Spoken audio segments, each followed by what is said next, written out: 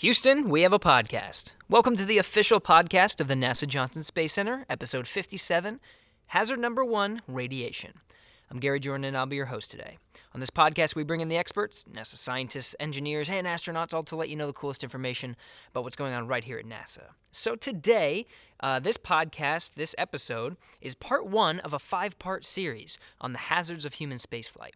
So a human mission to Mars is extremely complex and challenging, and has hazards such as radiation, isolation and confinement, distance from Earth, gravity, and hostile and closed environments. And they're being studied in ground-based analogs here on Earth, in laboratories, and of course, on the International Space Station. So today we're going to talk about that first one, radiation. And we're talking with Zarana Patel, a portfolio lead scientist here at the Johnson Space Center. Zarana is responsible for management and scientific oversight of degenerative tissue risk for the Space Radiation Program element. So if you missed it, I talked with Dr. Mike Barrett last week. He's a NASA astronaut. And he gave a nice overview of all 5 hazards, including radiation. And as a space traveler himself and a medical doctor, he gave a nice 2-minute overview of why we're concerned about radiation in the first place and what we know so far.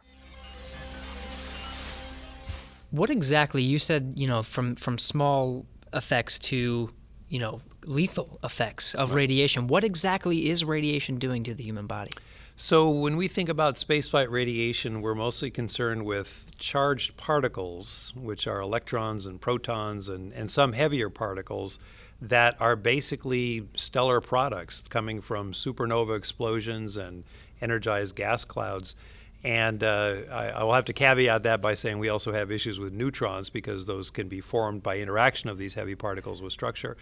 But these are traveling very fast, and they possess a lot of energy. And so when they hit something that's of value to us, such as macromolecules like DNA, they can actually induce direct damage.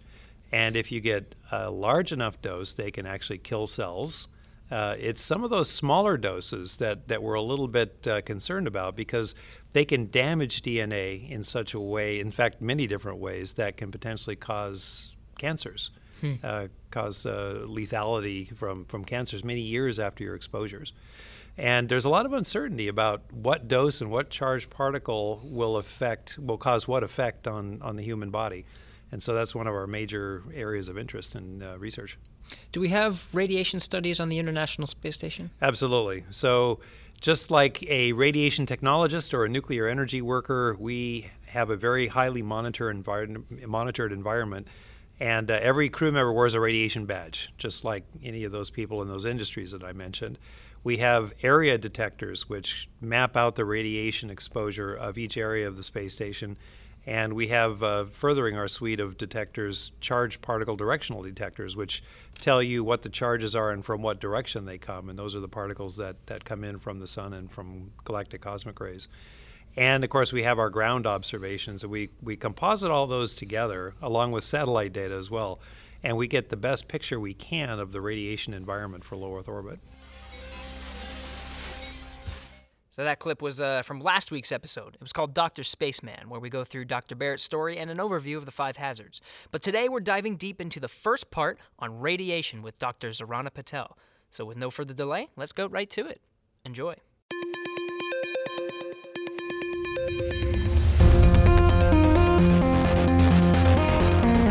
T-minus 5 seconds and counting. Mark. Launch commit lights are correct. There she goes. Houston, we have a podcast.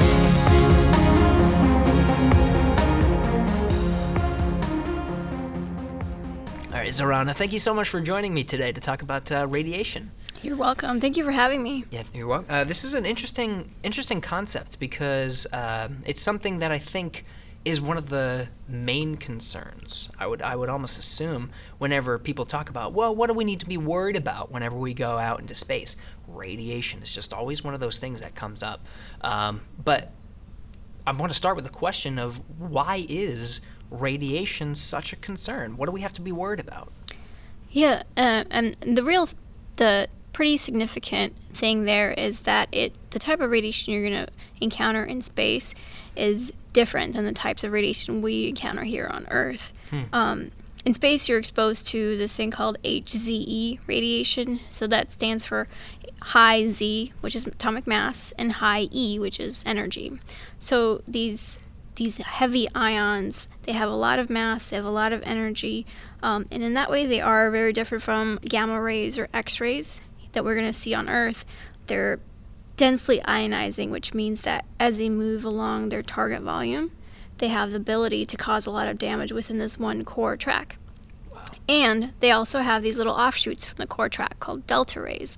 So these delta rays can also go off to neighboring cells or volumes and cause additional damage. So for something sensitive like DNA, where one hit can be a point of failure, right? One hit can cause a mutation that can propagate into further damage. It can propagate into cancer. When one hit is a point of failure and you have a lot of complex damage that you can't repair, it becomes a big problem. And you're talking about the human body, right? You're talking about when this heavy, this space form of radiation hits a living organism. Exactly.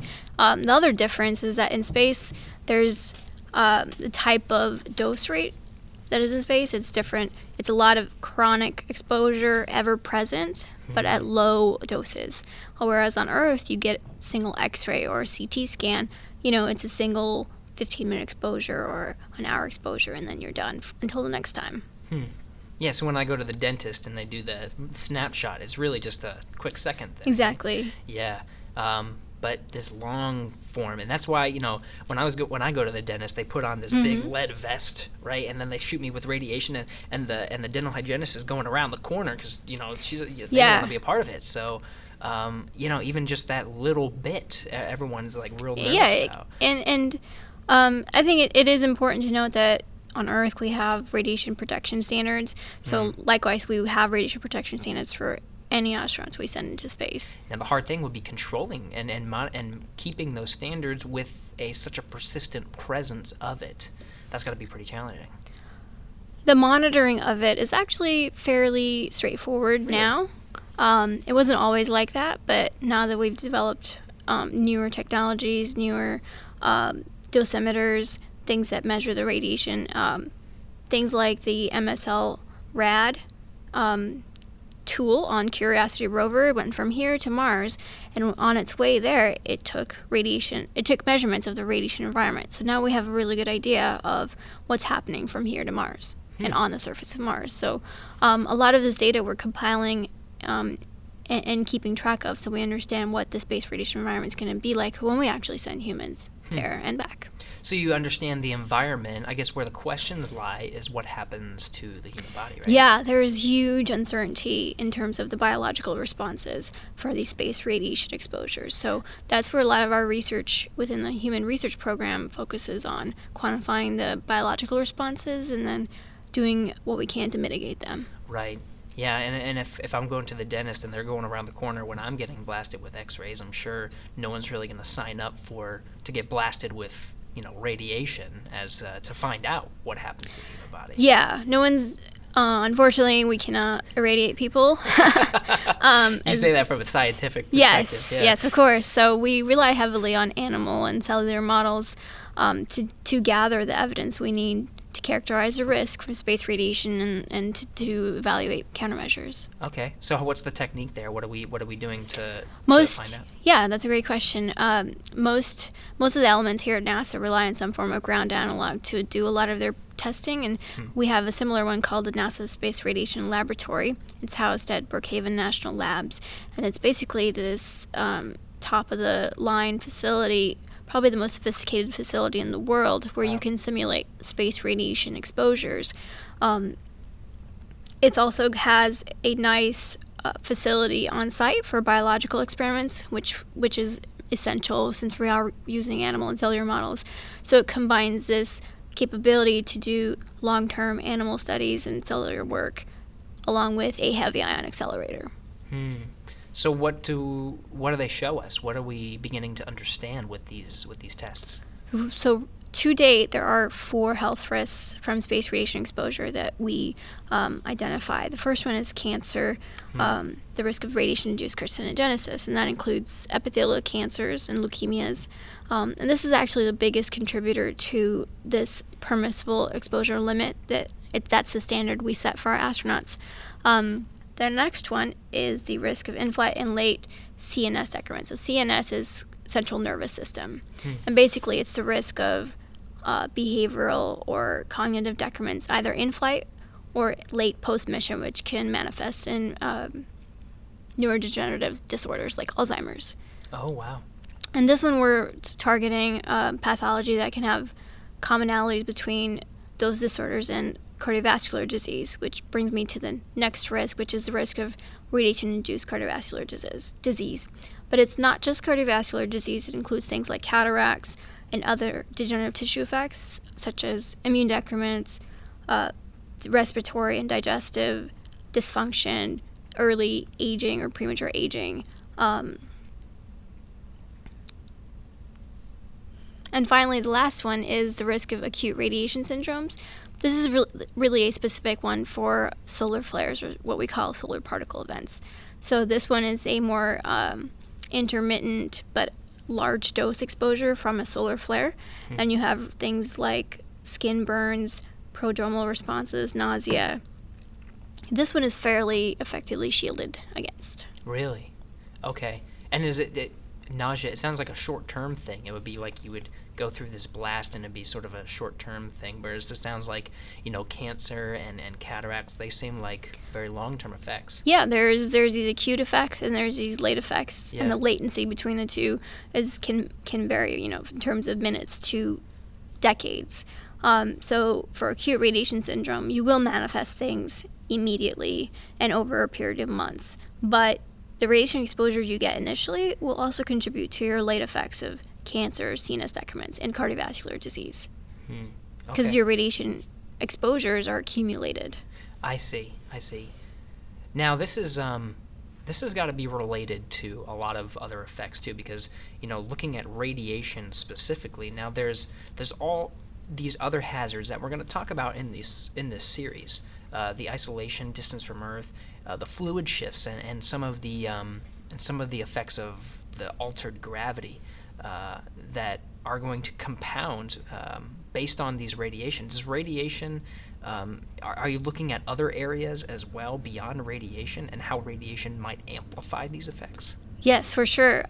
The chief scientist always likes to say that the body is experiencing this whole body outcome in space. You're not really experiencing any one of these hazards as a standalone. So you have to account for the fact that there might be additive responses or synergistic responses or antagonistic responses. So does radiation simply add on with microgravity or altered gravity, or are they synergistic in that they can cause an even larger effect than either two alone or combined, or do they, when combined, cause a decreased effect?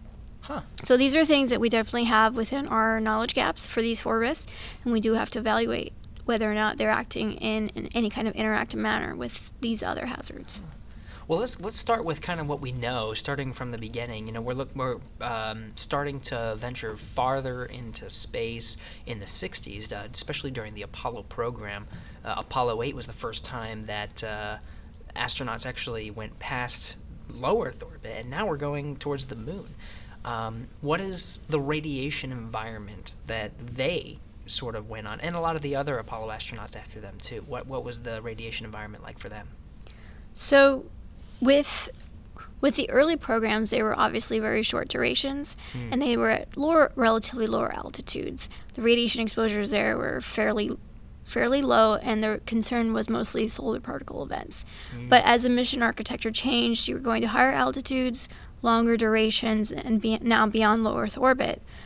You do have to account for the galactic cosmic radiation that's going to be omnipresent. And basically with increasing time, you have increasing exposure to GCR. So you are going to have a lot of deep space radiation exposures on your way from Earth to Mars and back. You're going to have to account for that. And then for a 3-year Mars mission, it's going to be about an order of magnitude higher than the current levels of exposures we're seeing right now on the ISS.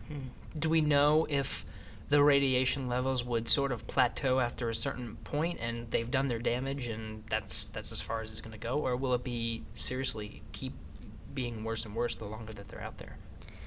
That's an interesting question. I don't know if there will be a plateau or not, but I think the question right now of whether or not there's a threshold dose is important for things like the risk of heart disease. Oh, okay. So the heart and cardiovascular system is a fairly, what they call, resistant system. It can take some damage and still output in terms of function normally. So this is called a deterministic risk. There's a threshold dose at which you will start seeing effects. So current evidence to date suggests that the risk of heart disease has a threshold dose, and right now it might be about half a gray. But as people are reanalyzing the epidemiological data and more data is coming in, there are suggestions that there actually may be lower and lower thresholds or no threshold at all. That makes it that makes it go from a deterministic risk to a probabilistic risk like cancer, which means that any radiation exposure includes some level of risk. So, for example, on a Mars mission, when you're nearing half a gray levels of radiation exposure, that's at the level of a threshold dose for radiation-induced heart disease. That's when we become concerned. Now, what's a gray? A half a gray? What's that? So the gray is a standard unit of measure for radiation, how much you're actually absorbing in your body. But that can be translated in terms of biological effects using some kind of quality factors. So you might absorb half a gray in your body, but biologically your body might feel like it's one. You might absorb half a gray in your body, but biologically your body might feel like you're getting 1.2 sieverts of damage. And the sievert is sort of this scaling factor, or ends up being a scaling parameter to account for the quality difference from space radiation and other Earth exposures. So if you absorb half a gray of space radiation exposure, it might feel like 1 gray of gamma exposure. And that's what the sievert sort of translates into. So is, from your perspective, studying radiation and sort of kind of understanding these thresholds, these limits, is there a limit to how long we can spend out in space before we have to come home? Yes, so NASA sets the permissible exposure limits. Right now, the limit is at 3% excess read. So it's 3% excess risk of death from cancer. And this excess career limit is the same for both men and women, but the risk function, it's a function of age, at exposure, sex, and smoking status. So we know that the older you are, the less likely you are to have an increased risk of cancer from radiation exposure. We also know that there's some evidence suggesting that women are more sensitive to radiation exposure and certain types of cancers as a result than men. So yes, your career limit is going to be the same for all crew, but depending on your age, sex status, and smoking status, the number of safe days that you can spend in space will vary. So I guess Mars missions are going to be pretty tough. That's several years. Yes, 3 years is a long time, and the accumulated dose there is going to be pushing the permissible exposure limits that we have right now. Wow. So what do we know based on some of our studies on the International Space Station? One of the best parts is that it's a platform for understanding how the human body reacts to being in space. Now, there's a little bit of extra shielding, I guess, from the magnetic sphere, right? Then maybe we would get further out into space. So radiation, I guess we're still learning a little bit, but I guess not as much as we would in space travel. So what do we know now? Well, in terms of the ISS, it's in low Earth orbit, so like you mentioned, it is protected by the Earth's magnetosphere from a lot of GCR. Not all of it, but a lot of it. And the 6-month missions and the 1-month missions that we're currently doing, you're going to receive a fairly low amount of radiation. Of course, if you're flying multiple missions, they will accumulate, like I mentioned. Right. So with low Earth orbit, your risk is still within the limits that we set. When you go to the moon, and depending on the mission architecture for the moon and then the deep space sorties, you will be pushing the limits that we set for both men and women. As far as these studies on the ISS, like I said, because these doses are so low, within the human cohort, the human astronaut cohort, you really can't distinguish a signal from radiation versus the noise that you're going to get. So, for example, if you take a look at radiation-induced heart disease, the entire astronaut cohort is probably 350, give or take. If you try to identify, is there an increased risk of space radiation-induced heart disease in that cohort, you won't be able to find a signal that is statistically significant. So we know there's a risk because in epidemiological studies, these are human ground studies from terrestrial exposures, these cohort sizes go from tens of thousands of people.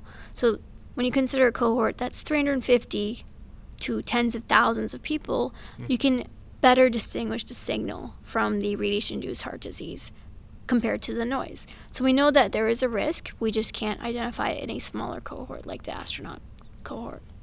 So we have to rely heavily on the terrestrial data as well as all the data that we're going to compile at the NASA Space Radiation Laboratory. Right. Are you doing different sorts of tests in the NASA Space Radiation Laboratory? Or are you just doing the same test with a lot of samples? Yeah, we do. We rely on animal studies mostly, and we have the development of this GCR simulator facility, which will have the capability to cycle through multiple ions and simulate the reference field, which is basically what you would experience in space. The GCR reference field in space is very complex. You can have a number of ions represented in that field, maybe up to 20 ions. But on the ground, we're not going to use 20 ions. Maybe we'll simplify it to 5 and cycle through them repeatedly to expose the animals to that kind of field. And you also have to account for the dose rate. You have to give the animals this small dose over a large period of time to simulate the Mars exposure. So those are the kinds of tests we're going to be doing. So how well do these tests, we're talking about cells, we're talking about animals, how well do they translate to understanding what's going to happen to the human body? Yeah, that is a very good question, and one of the biggest challenges that people who use and rely on animal models have in general. How well do these animal and cell data that we're going to collect translate, and how can we translate them to the human condition, to the astronaut condition? So we have to rely on this vertical and horizontal translation paradigm. So vertical translation just means going from bench to bedside, going from the lab bench, including biologists, chemists, and including all the way up to the top, the clinicians that are going to be implementing this kind of work and interacting with the humans. And then the horizontal translation just means going from just being interdisciplinary, multidisciplinary. We're going to talk to physicists, we're going to talk to modelers, we're going to talk to epidemiologists, we're going to talk to biologists and chemists, we're going to talk to managers and design and vehicle design people as well. So you have to include basically this whole entire field to account for translation from a cell or an animal to a human. Right, because you don't want to be isolated to just your perspective. No. This grander perspective really helps you understand what's going to happen, right? Exactly. Yeah. So you said you're mostly from the biological perspective, but having someone that understands physics maybe a little bit more can help you understand. Exactly, and I think that's where my bioengineering background really comes into play here, because I was able to experience not just the biological aspect, but working towards the engineering aspect. And the final goal for bioengineering is to apply it to the human condition. So in that sense, it was really helpful for me to sort of bridge the gap between, for example, the language a physicist might use compared to the language that a biologist might use, compared to the language that a modeler might use. In that case, sometimes people are talking past themselves, and they don't even realize it because they're not talking in the same language. Right. So it helps to sort of communicate between these different kinds of mindsets. Right. You guys are experts in your fields, and so you have kind of your own jargon. But then another expert with his own jargon is trying to tell you that person, his or her perspective, and maybe kind of you're not speaking the same language. That makes a lot of sense. Yeah, and of course at NASA we use, on top of that, we use acronyms to confuse people additionally. But I think a great example of how complex the radiation issue is if you go back in your mind to this very small ion, that's the physics level here. So you're involving physicists, both basic and applied physicists. And as it encounters DNA and is doing all this damage, you're looking at chemistry, radiochemistry. So now you have a radiochemist come into play here. And then you propagate your damage into the cells, into multiple tissues, you're at a biological level here. And then these multiple tissues are interacting in the whole body system. You're at a clinical level.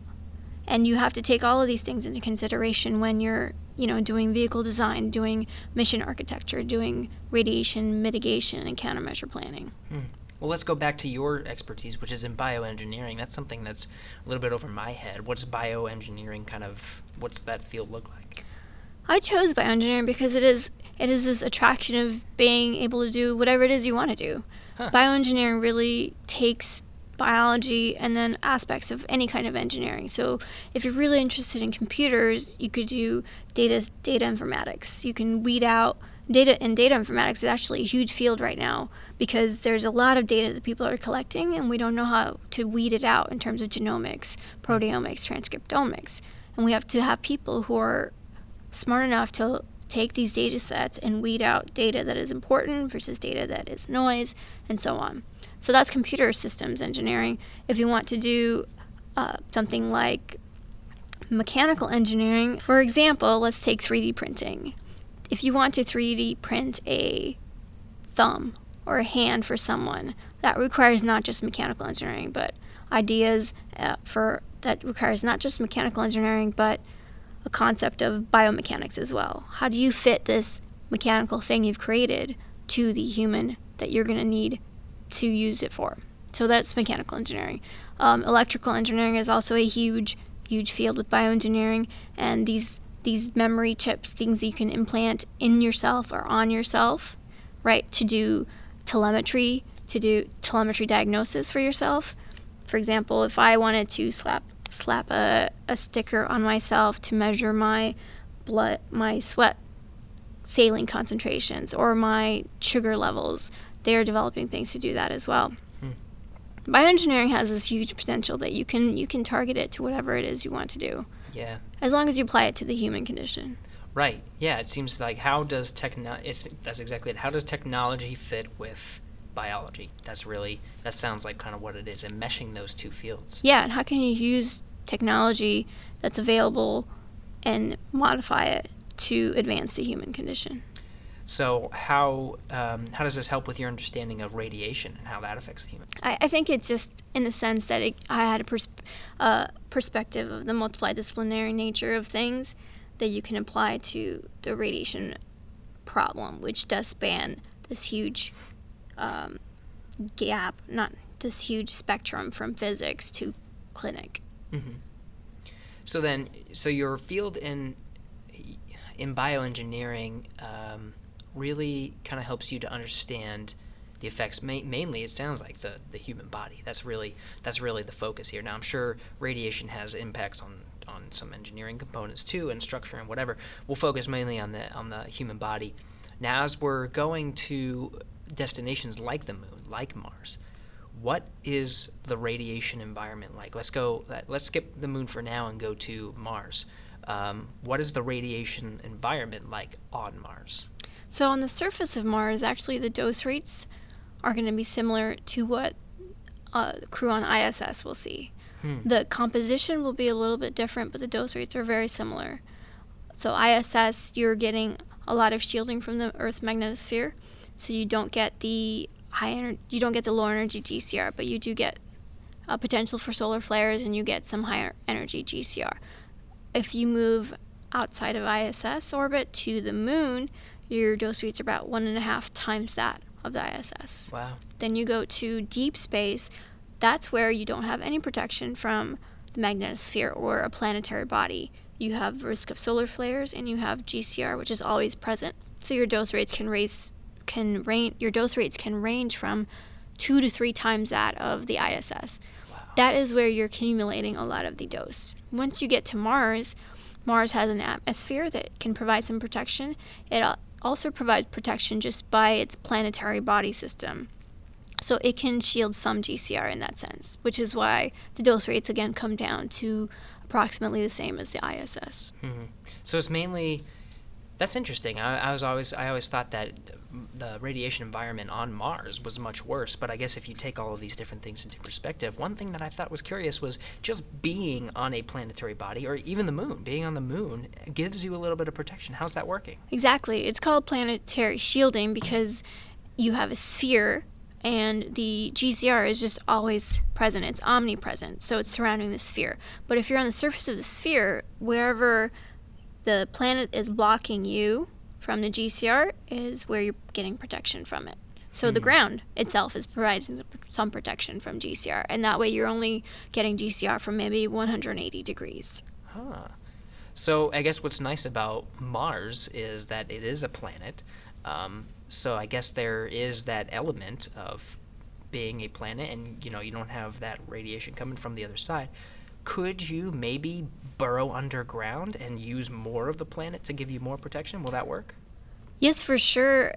The planet dirt, I think it's called regolith. You can use that as a shield around yourself. But you also have to account for these things called secondary particles. So any particles that make it through and impact the dirt that you're surrounded by will fragment in that volume and create additional secondary particles. Yeah. So they interact more and more with the shield, whether it's shielding or the structure of your house or the dirt that you're surrounded by.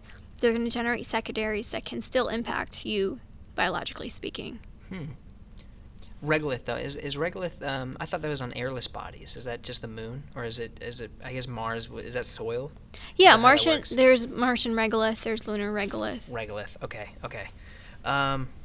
Yeah, so that just gives you just that little bit of protection. So maybe, would that, if you're, let's say, a mission to Mars, let's just say around 3 years, in a mission profile, you're going out, let's say 9-month transit, you have to stay there for, I guess, upwards of a year. I guess using the planet around you to reduce that amount of exposure, now that buys you a little bit of time because, you said as you're out in space, the clock is ticking for how much radiation exposure you're getting. Maybe that'll give you a little bit extra protection. Yes, for sure. The problem is when you go and come back is where you're getting the largest dose. Yeah. And the shielding there is going to be difficult on the vehicle because it will require a large mass of shielding, and it is not likely to be cost efficient. Yeah, so let's go there. Let's go to the interplanetary part. This is where you're getting 3 times the amount, I guess, is it 3 times the amount of Earth or 3 times the amount of ISS? 3 times the amount of ISS. Of ISS, okay. So 3 times the amount. So this is where you're going to have that largest impact. What sort of technology can we look at? Let's see. Let's take away realistic technologies for a while and just say, what is the technology that's required that is going to provide you radiation protection? Well, if you can get there faster, that's probably the biggest thing. Sure. Because that minimizes the time you have to spend in space. Propulsion. Propulsion is going to be the big one. There's also been talk of magnetic shielding. Maybe I didn't mention, but GCR is not on the electromagnetic spectrum. So on the electromagnetic spectrum, you have wavelengths that on one end you have very large, long wavelengths with low frequencies, things like radio waves and microwaves that you mentioned, and then you progress to higher and higher energies and higher frequencies. So the light that we see is on the visible light spectrum, and then you have UV spectrum. And within this UV spectrum, you have the delineation between non-ionizing and ionizing radiation. So basically, ionizing radiation just means that the radiation has the capability to excite an electron and to knock it out of the orbit of the home nucleus. And non-ionizing radiation doesn't have that capability. So within the UV spectrum, UVA and lower energy UVB wavelengths are considered non-ionizing. And then the higher energy UVB and all of UVC is considered ionizing. And then after beyond the UV spectrum, you have X-rays and gamma rays, which are the highest energy, highest frequency wavelengths. And those are definitely ionizing.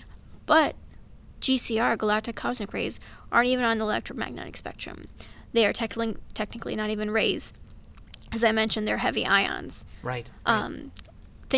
Electromagnetic wavelengths carry their energy in these little packets. They carry the energy in these little packets called photons, and photons can act as both light and wave particles. But GCR is a ion; it's a particle, and it has a mass, it has an electric charge, and it can be affected by magnetic fields. So it is definitely ionizing, but it is not an electromagnetic wavelength. So if you consider shielding, if you want to have some kind of magnetic shield, it could potentially disrupt the GCR field around the vehicle, and in a way that the sun does, or our Earth's magnetosphere does to protect us. Ah, okay. So generating sort of like a small, I guess, magnetic field. I'm not sure that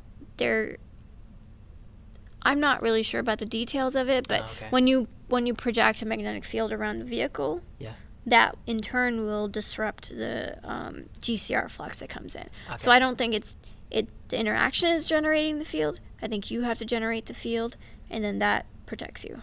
Okay.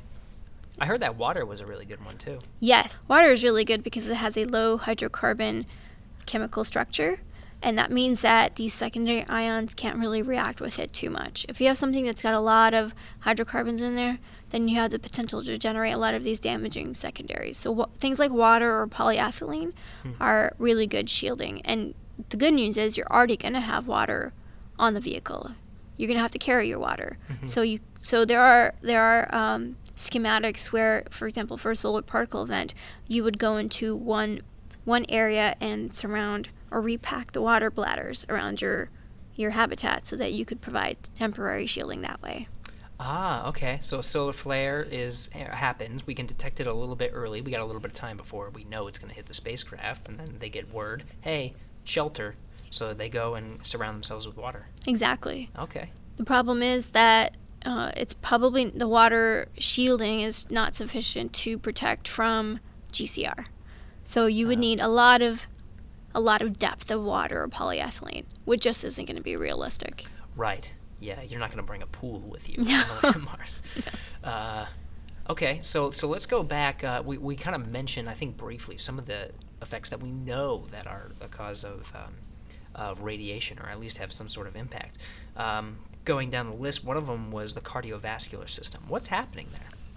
So that is a great question. What we think is happening is that radiation in general, whether it's gamma rays or GCR, is causing endothelial dysfunction. So your vessels have different layers within them, and one layer is called the endothelial cells. And this is the layer that interacts with the blood.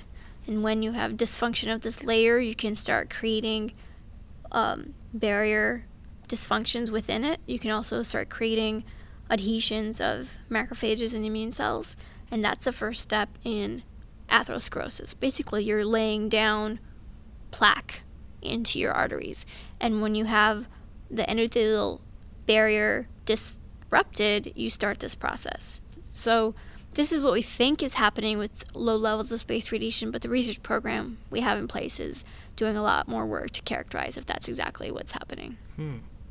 Now, what about, you said there was some effects on the brain, too. I mean, you mentioned Alzheimer's, but one thing that I was thinking of is, I guess, more of a real-time effect. I guess if you're getting blasted with these particles, could it potentially affect your mood and your emotions, or the way that you interpret information? Anything like that happening in the brain? Yeah, there is a risk for in-flight CNS decrements to happen, and so the research that to date that we've had in animal models suggests that, at low doses, similar to what you might see in the Mars missions, you can potentially generate these kinds of decrements that can then go on and translate to mission-affecting behaviors. Whether or not that's actually going to happen is something that the research still has to play out. And I think that Dr. Tom Williams can talk more about that. Okay. Yeah, he'll be next in our series, so that'd be great. Thinking about some of we were talking a little bit about the ways that we can protect from radiation, but like you said, this is a phenomenon that's all around us. You said omnipresent. Is there a way that, knowing that radiation it's going to have an effect, if we send astronauts beyond low Earth orbit, it's going to have an effect. Is there something we can do to maybe reverse the effects, or anything to sort of help reverse the effects of radiation? Yeah, so within our research, we've noticed that the commonality among these risks is there is one commonality, and the commonality is chronic inflammation. So something that targets inflammatory pathways would be a good first step to identify and countermeasure. Right now, we're looking at things like aspirin and antioxidants. Those are the first tier. These are categories of drugs that have already been clinically proven on the ground for safety and efficacy, and in clinical trials. So there are FDA-approved drugs that you can use in case of these large accidental exposures for acute radiation syndrome. And that's a tier 2 drug that we can also consider. The third type of drug is drugs that are being investigated to mitigate radiotoxicities after cancer therapy. So in the clinic, when people are getting radiotherapy, they are going to experience heart disease later on in their life. They're going to get secondary cancers from that radiation. And there's a huge field NIH is currently funding to develop mitigators for those radiotherapy-induced toxicities. And the fourth is very specific to space radiation. Are there drugs that we can use to target mechanisms or pathways that are space radiation specific versus gamma or X-ray radiation specific? These heavy ion ones? Yeah. Now, one thing was we talked a little bit about the effects, cardiovascular, things that are happening to the human body, and these interdisciplinary efforts, looking at not just radiation. One of them that you mentioned was cataracts and eye damage. I know just from talking with a lot of other experts that there is a challenge with vision problems in astronauts just from being exposed to, I guess, the microgravity environment. There's this fluid shift that happens, and there's a lot of other factors that may contribute to this. Now, radiation, it sounds like it's kind of an effect of its own. What are we learning there of how these disciplines are crossing and affecting the eyes? The thing about cataracts in astronauts is that it's been long established as an effect of space radiation. And it's actually the one biological effect we know and we can see and identify and point to as a space radiation effect in this small astronaut cohort. They get it. We know it's from space radiation, and we know that we can mitigate it very easily. It's a relatively simple surgery. So it is a known space radiation effect, but NASA quantifies it as a acceptable risk because the surgery for cataracts is fairly simple. It also manifests later on in life, and so it's not an in-mission risk. So the thing with the SANS risk, which stands for spaceflight associated neuroocular syndrome, is that it's been only identified recently, and there's still a lot of data to be collected from that. They're not sure if it's caused by microgravity, if it's caused by fluid shifts, if it's caused by something else, elevated intracranial pressure. So there may or may not be some kind of interaction with radiation as well. We just don't know yet. Yeah. Now, one thing about being a scientist and you're working in the NASA Space Radiation Laboratory, trying to get data points to understand what is happening. We're looking forward to going beyond low Earth orbit now. We're talking about missions on the moon, missions to Mars. Let's go to the moon for a second, and let's assume we're in the middle of a long duration stay on the moon. What scientifically, from a radiation perspective and a biological perspective, are you looking forward to? So a lot of the samples, the data we get from astronauts and crew involves blood samples, and what we can gather from those samples is, are there any chromosome aberrations within those samples? What kind of DNA damage is happening? So I think that is one very useful tool. We call it biodosimetry. So it's a biological measure of the dosimetry, the radiation dose that you're going to get. I think the biodosimetry from a long duration mission on the moon would be really useful. We don't have that data yet. Other things that would be interesting to look at are same thing in the blood samples, looking at biomarkers that are of interest for all 4 of our risks, so cancer, CNS, and cardiovascular disease. Other things that we could look at would be the cardiovascular morphology, doing an echocardiogram on the heart, or doing an MRI on the brain, or even on the heart itself, to look and see if there are early markers, subclinical but early markers that we can use to identify potential downstream effects and mitigate them earlier. Yeah, so a lot of data that we can get really, and to help us understand the environment. So can you tell us about some of the more recent studies that you've been doing in terms of radiation, maybe in the NASA Space Radiation Laboratory? Yes, we are planning So NSRL actually has 3 runs a year, spring, summer, and fall. In this fall, 18C, we're planning to do the first test of our GCR simulator. So we're going to irradiate animals and test out the scheme that we have to simulate the space radiation GCR field. We're going to irradiate them with 6 days a week. We're going to irradiate them with this schema, these 5 ion beams plus hydrogen and proton, and we're going to see what happens to these animals over varying lengths of time. And in that way, we hope to simulate a 3-year Mars mission and the endpoints that we might see in the human cohort. Okay. Yeah. So it's coming up this fall. Where is it again? Is it on here at NASA? The NASA Space Radiation Laboratory is housed at Brookhaven National Laboratory. It's on Long Island. Long Island. Okay. So you're going out to.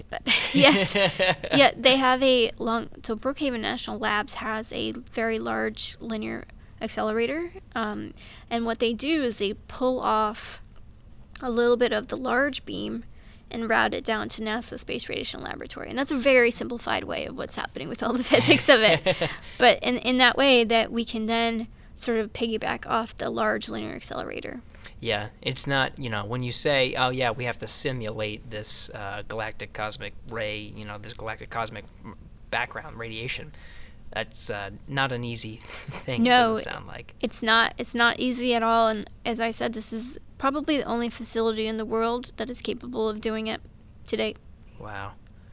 Yeah, we were talking a little bit about, everyone always asks us, where's your zero G room? Yeah. Like we have a room where you can just sort of flip a switch Yeah.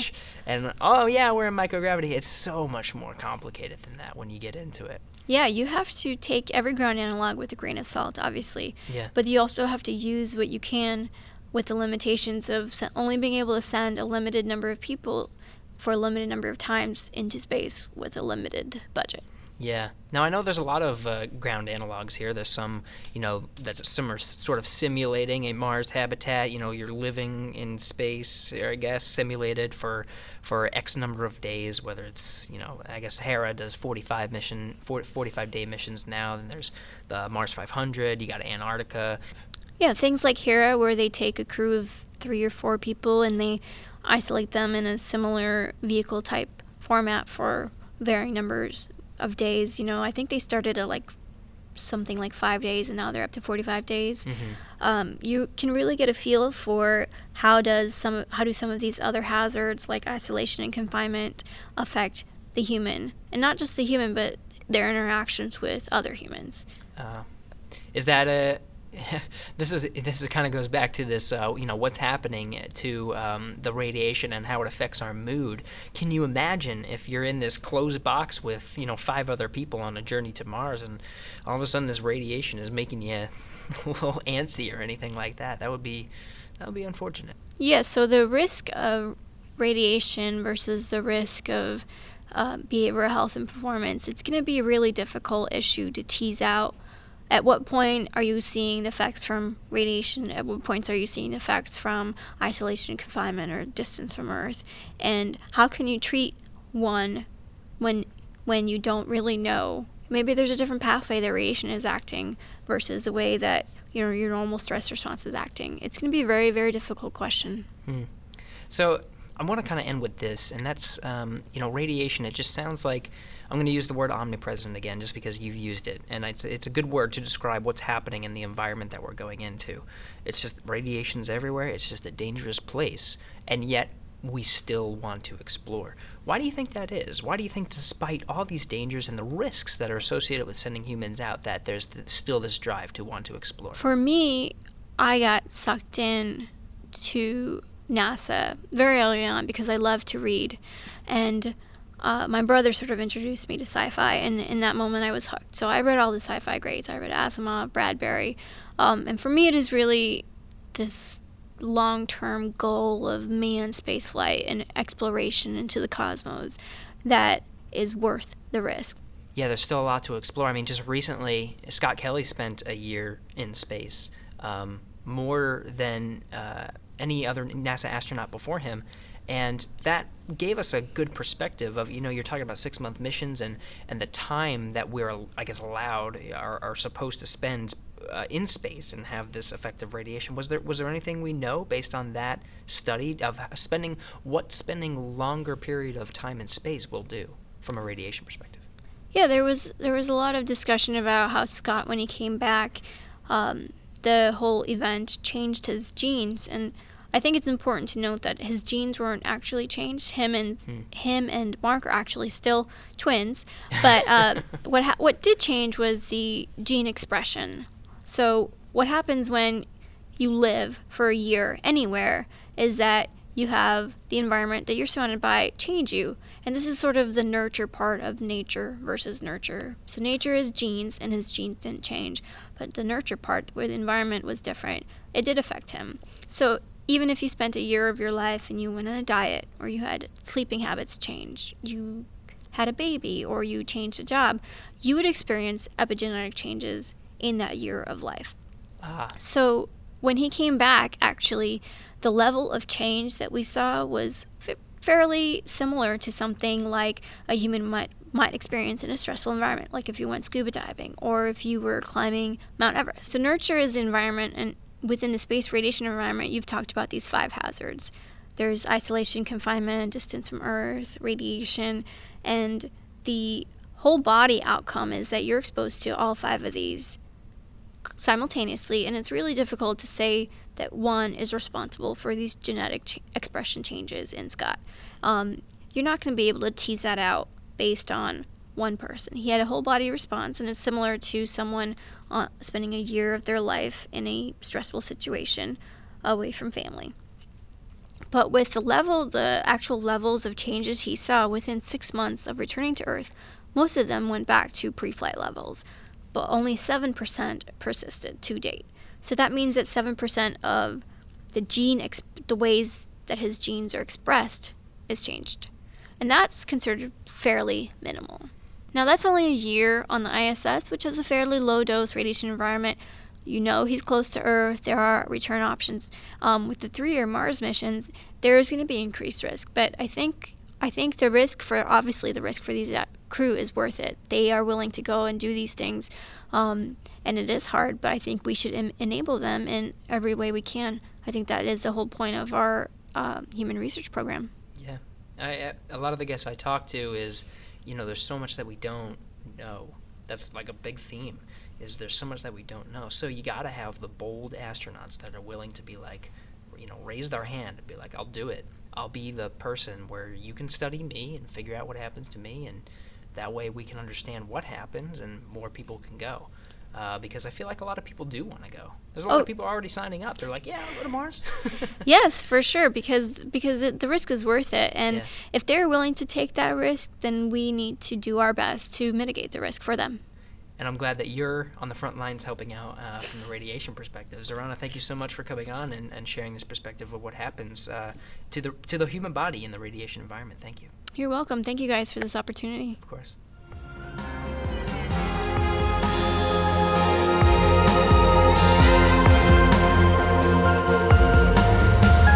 Houston, go ahead. Stop of the space shuttle. Roger, 0G, and I feel fine. Shuttle has cleared the Became tower. a theme for all mankind. Actually a huge honor to break a record like this. Not because they are easy, but because they are hard. Houston, welcome to space. Hey, thanks for sticking around. So today we talked with Dr. Zarana Patel about that first hazard, radiation. So we have 4 more to go. If you want to see the overview again, the last episode that we did was with Dr. Mike Barrett, and he went over all 5 hazards. Otherwise, you can go to nasa.gov/HRP. We're working with the Human Research Program here at NASA to put these 5 episodes together for you. And while we're releasing these episodes, you can go to that website and check out some of the products that they have that are associated with some of these topics. So you can go there right now and check out some of the stuff they have on radiation. Otherwise, you can see what we're doing at the International Space Station, real-time research going on at nasa.gov/ISS, and then, of course, the social media accounts on the NASA Johnson Space Center and the International Space Station. Go to any one of those accounts, use the hashtag AskNASA, mention Houston We Have a Platform, and ask a question. Houston We Have a Platform. Houston We Have a Podcast on your favorite platform. There it is. And then ask a question, and we'll put it on the podcast. We've done it a bunch of times before and even made whole episodes out of it. So this episode was recorded on June 29th, 2018. Thanks to Alex Perryman, Pat Ryan, Bill Stafford, Bill Pulaski, Judy Hayes, Cedro Reyna, Mel Whiting, and Natalie Gogans. And thanks again to the radiation expert, Zarana Patel, for coming on the show. And we'll be back next week with part 2 of the 5 hazards of human spaceflight, discussing isolation and confinement. See you then.